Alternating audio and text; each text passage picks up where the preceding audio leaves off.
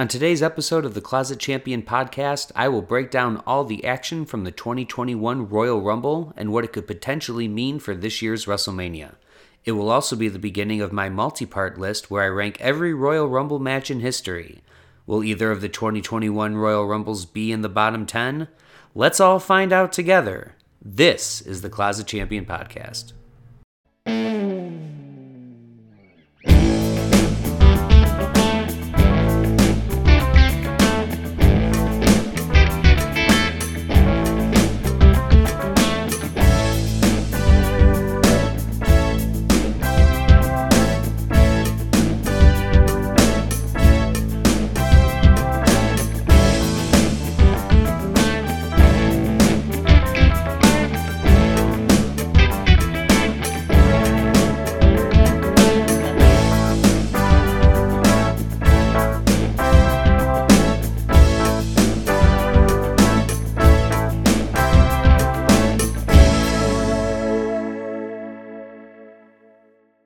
Hello, ladies and gentlemen, and welcome to the Closet Champion podcast. I am your host, the reigning, rarely defending, highly disputed champion of wrestling podcasts, Mike Mueller.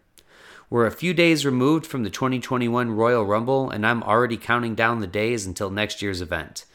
And while hibernating for the next 363 days sounds pretty wonderful, science hasn't quite figured out a way for humans to do it. Get on it, science. Bears got it figured out, why can't we?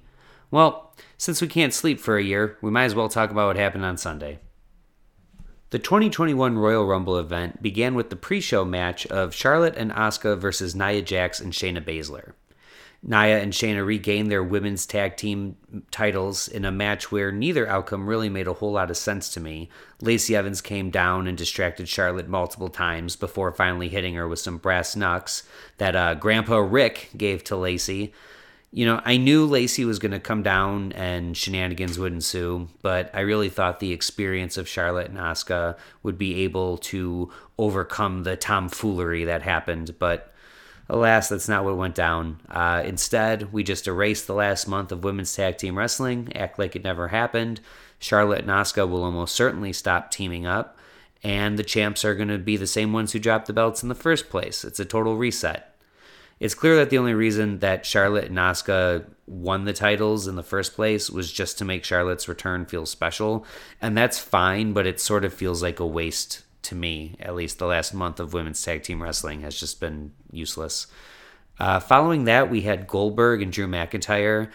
I was elated that this was going on first, just so it could be brushed aside and I'd have plenty of time to cleanse my palate from another Goldberg title reign, but wait a minute, what's this? Goldberg came back and didn't get the title right away? How is that possible? Well, it's possible for several reasons. I'm going to give you a couple. One, it's possible because it was the right call to make. This was the right decision. Nobody thought Goldberg should win that match, but many people thought that it was inevitable. And it's because it's what the WWE does. However, this time they got it right. They bring in the old guy to get the new champ over. It's so crazy. It's almost like it's this wildly proven method that's worked for decades now, but somehow we're just figuring out apparently with Goldberg. But the bigger reason that Drew McIntyre held on to his title on Sunday was because I picked against him. And when I go back on my picks from 2020, almost every single time I picked Drew McIntyre matches, I picked them wrong. I had that streak of 3 straight pay-per-views where I went perfect. But other than that, I'm pretty sure I've called every single Drew match wrong. And I generally call Goldberg matches wrong, too. I called The Fiend to beat Goldberg, and we know that didn't happen. And I picked... Oh, no, I did pick Braun Strowman to beat Goldberg at WrestleMania. So, okay, I guess I got that one right. But for the most part, those guys really screw up my average. So them going against each other, it seemed inevitable that I was going to blow that one. But I was very happy to be wrong. Super, super happy to be wrong. And I hope that it's the last time that we see Goldberg for a while. Like, possibly ever. That would be fantastic. Next on the card was Sasha Banks and Carmella. And I was really pleasantly surprised by this match. You know, the bar was pretty low because I thought their TLC match was just kind of whatever. We're definitely closing the chapter on this and moving Sasha toward her WrestleMania opponent, who I will get to in just a minute. But I wanted to say, in regard to this match, I don't think Sasha Banks gets enough credit for her selling ability. There was a few really spotty moments in the match that came off looking pretty weak. The contact wasn't there, but somehow Sasha still sold it just the same. She looked great. She's no Kurt Hennig or Dolph Ziggler, but she's very, very impressive, and I don't think she gets enough credit for her selling ability. Ricochet is another one that I don't think gets enough credit for his selling ability. Up next, we had the Women's Royal Rumble match that was won by Bianca Belair, coming from the number 3 spot, which I think is very cool, very homage to Ric Flair. I thought this match was really solid. I thought it was definitely the best Women's Royal Rumble match so far. I'd have to give it a 2017. I'd have to give 2020 another look because I know I really enjoyed that one. But this I thought was the best one so far. I was right that Rhea Ripley was going to make her return here. Not that it was a huge surprise. A lot of people were calling for it. But I was wrong in who they were going to give the ultimate push to. It went to Bianca. That's fine. I think it's good. I'm quite certain that she's going to be challenging Sasha Banks. And I think those two are going to have one hell of a WrestleMania match. But I got to say, I'm pretty bummed out for Rhea Ripley. She's still super young, so it's not like she, can't recover. But I do wonder what she does next. What does the immediate future hold for Rhea Ripley? I mean, do they put her back down in NXT? Does she move to Raw or SmackDown and start a rivalry with someone? Personally, I'd love to see her start a rivalry with Asuka, or for her to start her rivalry back up with Charlotte. Ideally, I'd like that. I think there's still some meat on that bone.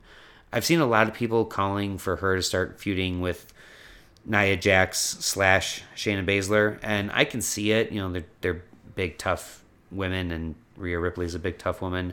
But I don't want to see it happen because Nia Jax equals injury, and we don't need Rhea Ripley to be injured right now. It's kind of the last thing that we need. A few notes from this Rumble.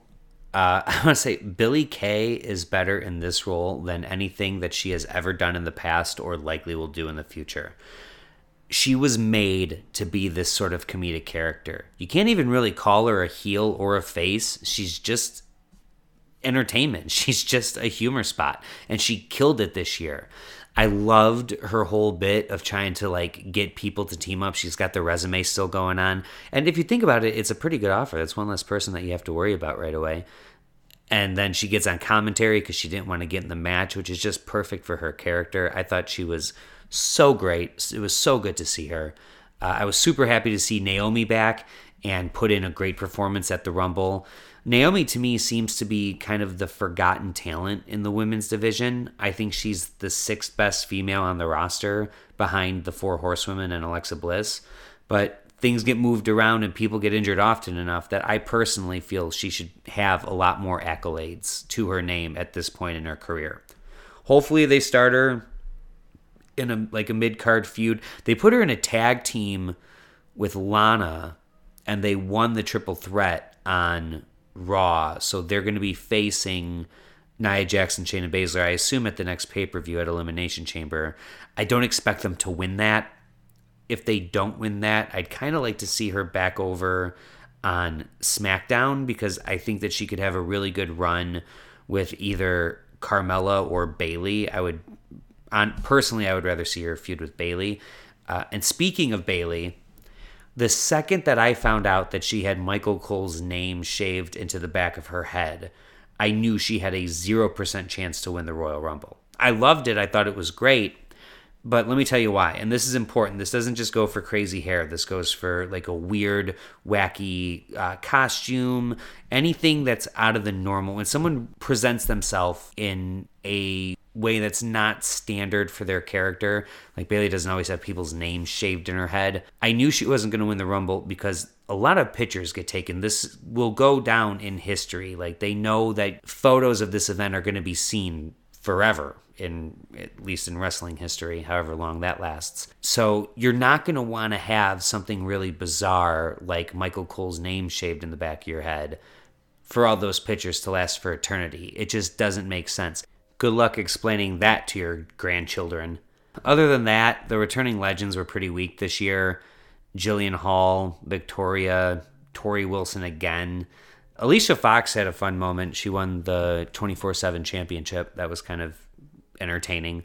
I don't know if it's the first or the second time she's won it, but either way, glad to see her get some gold. But even with that, it just didn't really seem like the star power was there. You know, there wasn't Lita and Trish and all the names that really get people popping, which didn't really matter because there was no people to pop. Moving on, Kevin Owens and Roman Reigns just... that match, dude, those guys just beat the ever-living piss out of each other, and I gotta tell you, it was glorious. We all knew it was going to end with Roman winning, but damn, it was still fun as hell. This match, to me, further drives home my belief that KO is the best in-ring storyteller working today. He's so good. It's all the little things that he does that generally get glossed over when looking at a match. If it's not fresh in your mind, you forget about it pretty quick, but it adds such depth and such flavor to it. Like when he was kind of taunting Roman about his face bleeding. Like, whose blood is that, Roman? It's not my blood. It's not my blood. Whose blood is that? I thought it was so good. And I gotta say, I laughed out loud when Sammy Guevara got hit with the golf cart in AEW by Matt Hardy. I laughed and laughed and laughed. When Kevin Owens got hit by Roman Reigns with the golf cart, I thought, holy shit, I think he's really dead. Both were incredibly high impact moments, but it's so interesting how the exact same spot getting hit with a golf cart, based on the way that you present it, it looks totally different and it elicits a totally different reaction from the audience. That's fascinating to me. And this one was super, super serious. When he got hit like that, it was really out of nowhere. We didn't see the golf cart in the shot until bam, he was hit. They just did a really, really good job with that one. All the spots in the match were great. Except, I mean, Paul Heyman fumbling with the keys to uncuff Reigns was pretty awkward. This match, at the end of the day, this match proved why both of these guys deserve to be at the very top of the card. And I really do hope, by the way, that KO goes back down to NXT after this. I think NXT needs a few established names. Kevin Owens is one of the few success stories that have come from NXT and gone up to the main roster. He's had multiple titles. He's been in a lot of main events. I think that would inject a good amount of energy. Plus, there's a lot of names down in NXT that I would love to see him work with. Tell me you wouldn't want to see Kevin Owens versus Johnny Gargano. Like, that would be awesome. But for now, we're kind of thinking this is sort of the end of Kevin Owens' run. He had, I think, 3 shots at Roman, and it didn't happen. So we're going to see where this goes next. It could go for Roman the way of Edge, because Edge was the winner of the Men's Royal Rumble. And to quote my friend Mike Denage, I'm mad that I can't be mad about that. You know, I was totally fine with it, with Edge winning, but I really, really wanted this to be Daniel Bryan's time. I thought that this was going to be like his last great moment, you know, his finally winning the Royal Rumble, the one thing that's really been missing from his career. But Daniel Bryan did what Daniel Bryan does, and that's break your goddamn heart in the Royal Rumble year after year after year. Seth Rollins throws out Daniel Bryan, and all of a sudden, I'm a deflated balloon, man. All the energy just rushes out of me until I'm just laying on the ground all sad and wilted. And I really wish that I could say that example was a bigger exaggeration than it really was. That's pretty much exactly what happened. I was so heartbroken. The end sequence, to me, with Orton coming back in and Edge, it wasn't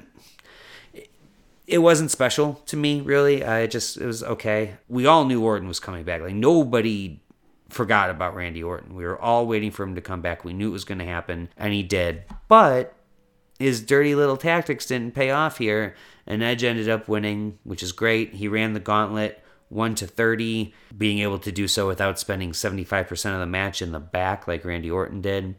It's impressive for anybody to do that. It's even more impressive for a 47-year-old.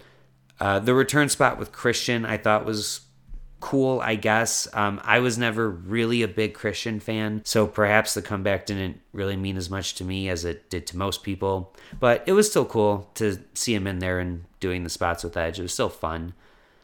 None of the predicted big names made a comeback, which I thought was interesting for either Rumble. You know, no Becky or Ronda for the Women's Rumble, no Brock Lesnar, no Rock, no Undertaker. Sort of all those rumored names that were kind of being floated around, nothing really came to fruition.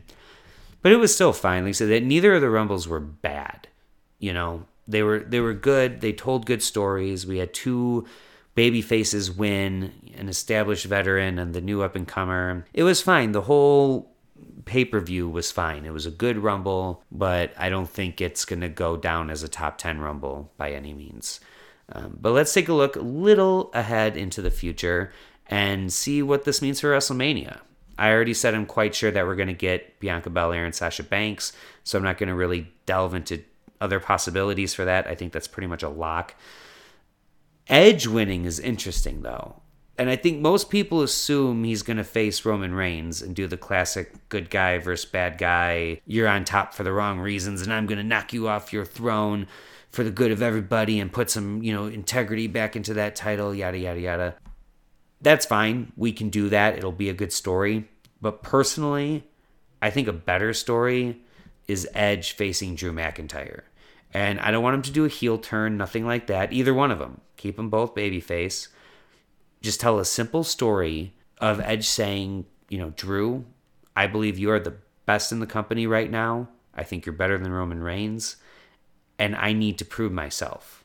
Not to you, not to the fans, not to the legends who tried before me and failed, like Goldberg. But I need to prove myself to me. I need to prove to myself that I still have what it takes and to be on top. I've been to the top of the mountain and I need to get back. So while you are an incredible champion and a great face for this company, I respect the hell out of you, but I'm coming for that title.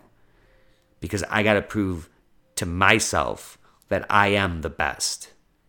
Otherwise, why am I back? I didn't come back to be in the mid-card. I didn't come back to not be the champion. So I got to do it, and I got to leap over the highest hurdle that I can set for myself, and that's you. And I think that's a great story. Plus, that frees us up, at least for the possibility of Daniel Bryan and Roman Reigns at WrestleMania. Although I'm not going to lock that in quite yet. We're still a long ways away. We'll deal with that when we get a little bit closer to WrestleMania season. But for now, I want to take this opportunity to start my ranking of every single Royal Rumble match that there's been. I spent a lot of time about, each Rumble, you figure, lasts about an hour. I got 39 on this list. I spent about 39 hours of my life watching Royal Rumbles, and I did it all for you guys. I did it for the fans. It's no need to thank me. It's a labor of love. But I'm going to go ahead and rank all of them because why not? I'm going to do a stars scale, 0 to 5 stars with the quarters, the Dave Meltzer tried and true system. There's no basis for the stars other than just my own personal feelings. It's not like if something happens that automatically is worth half a star. If something else happens that's automatically worth 1 star. There's not a mathematical formula. It's just a gut feeling on how the match played out and how entertained I was by it, essentially. So I'm not going to do all of it because I don't want this to be a 4-hour podcast. I'm trying really hard to keep my podcast time down for you guys because that's the common theme that I've heard is a lot of my podcasts run a little bit long. So we're going to break this up. We're going to do it probably in 4 parts, or maybe I'll do a longer one with the top 20. But for now, we're going to get through the worst of the worst, counting down from 39 to 30. This is the first segment of every Royal Rumble ranked. And I'm going to give you a title for the Rumble, what I've sort of labeled it, the star ranking, the winner, and the MVP, because oftentimes those are 2 different people. Starting out with the worst, number 39 is the greatest Royal Rumble, and I am calling this false advertising. This should have opened the event. The greatest Royal Rumble was like a 5.5-hour show, and having a 50-man Rumble at the end of a 5.5-hour show with a lot of lower card talent is a huge mistake. They're in Saudi Arabia, so people pop for the entrances, but literally by the time the wrestlers hit the ring, the crowd is already back to sitting on their hands. They're tired. It's been a long day, and there's only so much energy they're going to get by seeing Sin Cara come down to the ring. Even besides that, this whole match was pretty difficult to watch. I was bored almost the entire time. The only thing you have to see from this match, the only reason why this match should be seen by anybody, is because of Titus O'Neil's entrance when he bites it and accidentally slides directly under the ring. It is maybe the funniest off-script moment in the history of WWE, and it's the only thing that prevented this Royal Rumble from getting negative stars. I'm still calling it the worst one, even with that hilarious moment. And listening to Corey Graves crack up when that happens is I'm laughing thinking about it, man. That's not forced laughter. But I'm giving this thing 0 stars. The winner, Braun Strowman, from the number 41 spot, because remember we had 50 in this thing. But the MVP was Titus O'Neil on that slide, man. Titus O'Neil MVP at number 39. Number 38, the second worst Royal Rumble of all time. I'm giving it to 2015. I'm calling this one I've made a huge mistake. Literally the only good thing about this Rumble is the fact that Curtis Axel is still technically a legal entrant. And the fact that that's been a running joke for going on 6 years now is hilarious. But this match is horrible for so many reasons. The obvious reasons. The crowd was into it until Daniel Bryan got unceremoniously thrown out very, very early on. And after that point, it was straight up ugly. Do yourself a favor, skip this Rumble. You don't need to see it. One moment's going to break your heart, and the rest of it's just going to annoy the piss out of you. The commentary sucks. The storyline sucks. The finish sucks. You know things are bad when The Rock can be in the ring at the end and the audience is still booing. Like, this is not 1997 Nation of Domination Rock. This is established everybody loves The Rock, and people still booed him out of the building. It was that bad. I'm also giving this one 0 stars just because it pisses me off so much.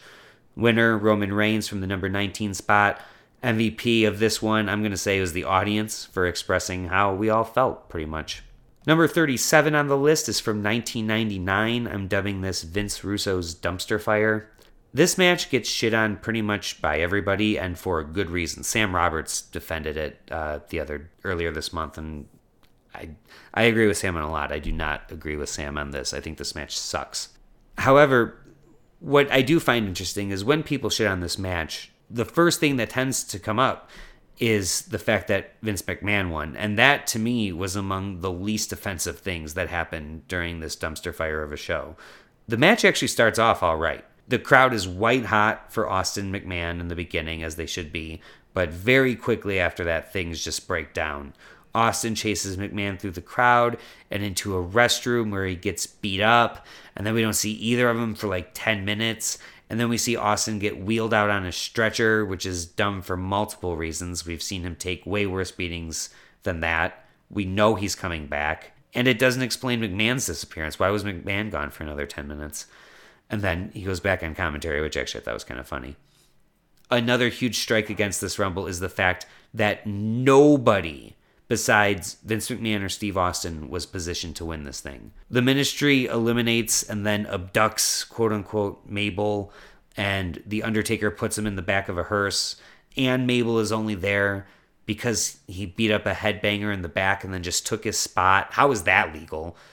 By the way, why do you get the spot because you beat up the person that was supposed to be in there? That's stupid. Where was Pat Patterson and Gerald Briscoe to stop that malarkey? This whole group is just nothing but jobbers and mid-carders throughout the entire Rumble. I think Triple H is the only somewhat big name in this thing besides Austin and McMahon. And even that is a bit of a stretch at the time. Triple H wouldn't have his first WWF title for another 7 months, so he was still on his way up for the first time. Kane eliminated 5 people in like a minute, which is a cool spot. It happens a lot. We always like it. But then he takes himself out to chase down an orderly who was trying to take him to an insane asylum. So what the hell was that? There's so many what was the point of that moments in this match that it's just a giant clusterfuck. I will give it credit, it's fast paced and the crowd stays into it. The energy never really dips, even when Ken Shamrock is alone in the ring and Vince McMahon is on commentary. This Rumble, along with several others that will be on this list, raises a question to me. And that's, why would anybody choose to enter the ring until number 30 comes out anyway? There's no punishment for just hanging out outside the ring the whole time. The refs don't force you into the ring. You don't lose your spot if you're not in the ring by the time the next person comes out. Unless someone physically threw me in the ring, if I was number 5, I would sit there for 50 minutes and wait, for number 30 to come out. Then I'd get in the ring, because then you got to win the thing. But it doesn't make sense. And this Rumble encapsulates every that doesn't make sense moment that a Royal Rumble match could have. And it's all in one. Just a total clusterfuck, dumpster fire, whatever you want to call it. I don't know. I just hate all of it. But I'm giving it a half a star because I would rather watch it than the 2 previously mentioned ones. The winner, Mr. McMahon, at the number 2 spot. MVP of this one, you got to give it to Austin at number 1. He was great. And speaking of Austin, number 36 on this list is from the year before, 1998, which I'm dubbing Stone Cold Steve Austin versus everybody. The problem with building a Rumble completely around one person is you're sort of in a no-win situation. If that person wins, your whole audience is going to go, yeah, duh, of course they won. And if they don't win, your whole audience is going to go, okay, what the hell was the point of that? Outside of Steve Austin, the big names in this Rumble were the Intercontinental Champion, The Rock, who had already fought previously in the night, and Mick Foley 3 times, entering as Cactus Jack, Mankind, and Dude Love, which was a fun spot, but the logic of it is non-existent. I mean, you think of it, if Mick Foley had 3 entries in the Royal Rumble, what would have happened if Cactus Jack was still in by the time Mankind was supposed to come out? Best not to think about that. Outside of that, we really have nobody of note. The factions that were in the match, Nation of Domination, Los Boricuas, Disciples of Apocalypse, were all kind of just competing on the lower mid-card with each other. Vader was already way over the hill, and by this time the bloom was off the rose for people like Ahmed Johnson, Mark Marrow, Jeff Jarrett. Quote of the night is definitely, I think it was JR who says, "Mark Henry is handling the Big Johnson." So that definitely gets line of the night. I will say the pop for Stone Cold never gets old. And thank God, because the crowd was dead before Austin hit the ring. Which makes sense. They were all there to see Austin. And aside from the moments of Austin eliminating people, the crowd was dead even after shortly after Austin hit the ring until we got to the final 3. One thing I will say earlier, it's not part of the Rumble, but it's in one of the backstage segments that was leading up to the Rumble. The Nation of Domination breaks down a door to get into Stone Cold's dressing room, what they think is Stone Cold, and it's just an empty chair with one of the Stone Cold foam middle fingers that they used to sell, like the number 1 fingers, but it was Austin, so it was a middle finger. And Kama, who would later on go on to be the Godfather, goes and rips it up, but he struggles with it for a minute, and it's hilarious to me to see someone the size of Kama struggle to rip a foam finger. That made me laugh. Again, accidental humor at the Rumble, something you don't necessarily want, but it happens. I give this one a half a star as well. It's sort of the same reason. It just didn't do anything for me. I thought the match was boring pretty much the whole way throughout until Austin hit the ring. Austin is the winner and the MVP. Came in at number 24. Austin had the most eliminations, the biggest pop. The entire storyline was based around him, and he won. Rock had a hell of a performance, but it's got to be Austin for MVP. Number 35 on the list is 1993. I'm dubbing this one The Real Tradition Begins, because from here on out, we'd see what the Royal Rumble would truly be for the next 28 years and counting. The winner of this Royal Rumble would be the first one to get a title shot at WrestleMania, and that's the way it's been ever since. So in that regard, it is historic. But rewatching this match, I gotta say, it was fairly boring.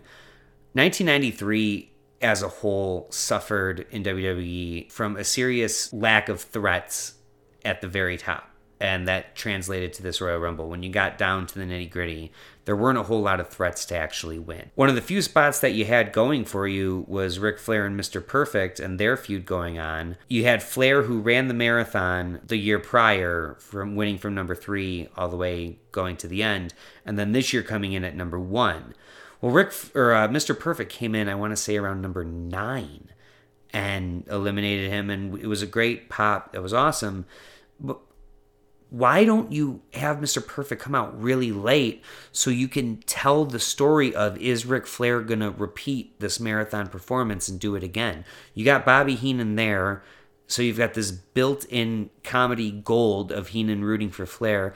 I don't get why you shortchange that and have Flair go out so early, because from that point forward, there's really not a whole lot to get excited about. And that's because most of the talent that you did have at the time was in the undercard.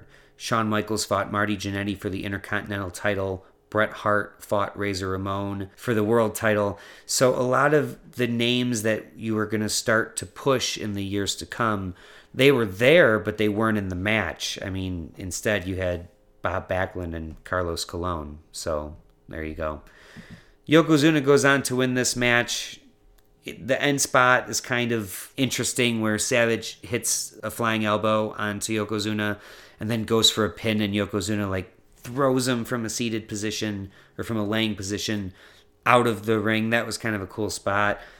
But once you got past Mr. Perfect and Ric Flair, there was really no one else to root for in this thing besides Randy Savage and Yokozuna. So the fact that it came down to them was fitting, but just didn't do much to move me.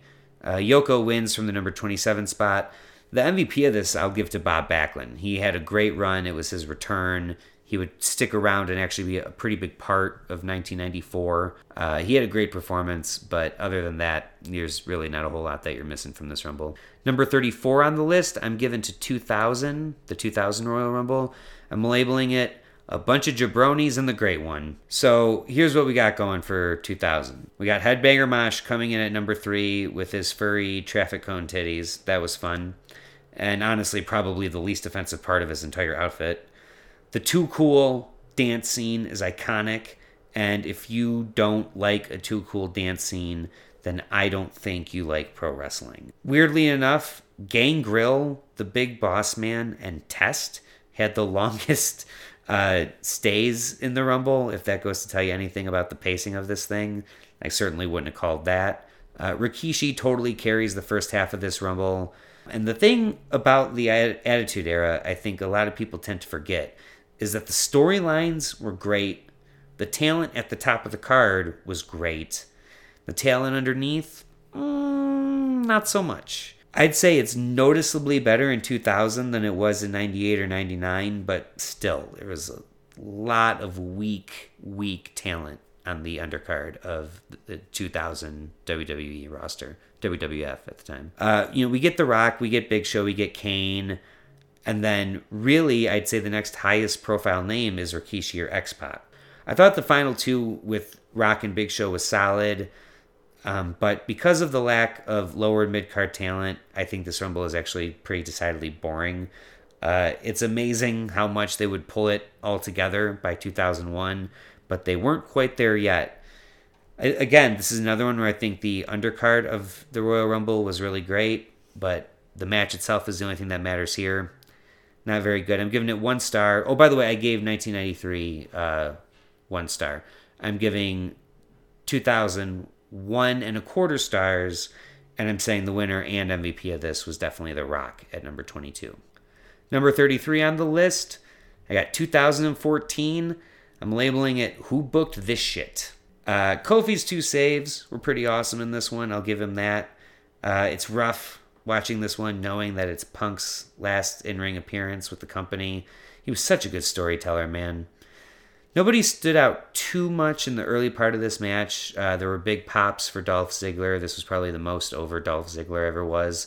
And the surprise of Diesel was actually very welcome, and the crowd went nuts for it. So the early part of this Rumble, I think, was pretty solid, but it's the middle section that happens in a lot of Rumbles. But the middle section, I thought, really, really dragged. There was a nice pop for Sheamus's return. I really like Sheamus. I think he's one of the most valuable members of WWE. You can put him in any spot, and he's great. El Torito is in it. I love El Torito. I am an unapologetic El Torito mark, so that was fun. Again, though, the pacing of this match definitely lags in that middle section, the teens into the early 20s. There's a cute little JBL spot in there that was fun. But man, I gotta say, the writing for WWE, the storytelling writing for WWE in 2014 was so off the mark that they found a way to make a return entrance by Rey Mysterio something that the crowd hated and absolutely outright booed. This is probably the moment where they realized, this is January of 2014, this is the moment they realized they had to go with Daniel Bryan at WrestleMania, and they eventually got it right, but man, they missed a golden opportunity to start it here. I would have had Daniel Bryan win this Rumble. And another thing that happens all the time in Royal Rumbles, and I don't understand it, is why do we allow eliminated wrestlers or people that aren't competing in the match to go and eliminate someone else? Why does that count? That's bullshit to me. And as my own personal form of spite, because like I said, it happens a lot, anytime that spot happens in a Rumble, I'm automatically deducting a half star from its overall ranking. So take that, WWE. Batista wins this one at 28 with absolutely terrible booking. The MVP is Roman Reigns. It was the closest they ever got to getting Roman over as a babyface, and they somehow still managed to squash that. I give it 1.5 stars. Probably would have given it 2 if there wasn't some bullshit interference and a illegitimate elimination, I'm going to call it. Number 32 on the list, I'm giving it 2016. I'm dubbing it the lesser of two evils.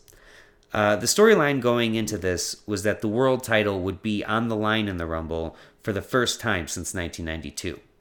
However, unlike in 92, there was a reigning defending champion, pun intended, as the person in question is Roman Reigns. Now, this was a very interesting point.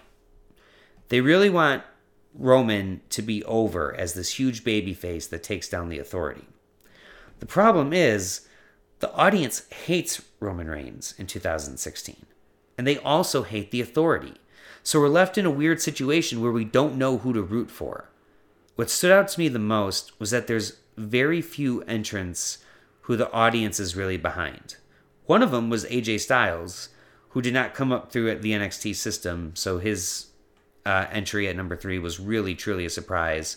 R-Truth's spot with the ladder was hilarious, as R-Truth is always hilarious. There were some weird groups in 2016 that I totally forgot.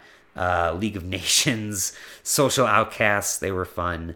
Overall, the lack of logic, star power, and legit threats to win this thing. I mean, you had Reigns, Lesnar, who actually got the pop of the night. Triple H as a surprise entrant. Those are fine, but other than that, this thing really suffered from a lack of star power. Triple H coming in at number 30 was a nice surprise given the story being told, but this is essentially a 60-minute promo for Reigns versus Triple H at WrestleMania. Everything else seemed pretty inconsequential.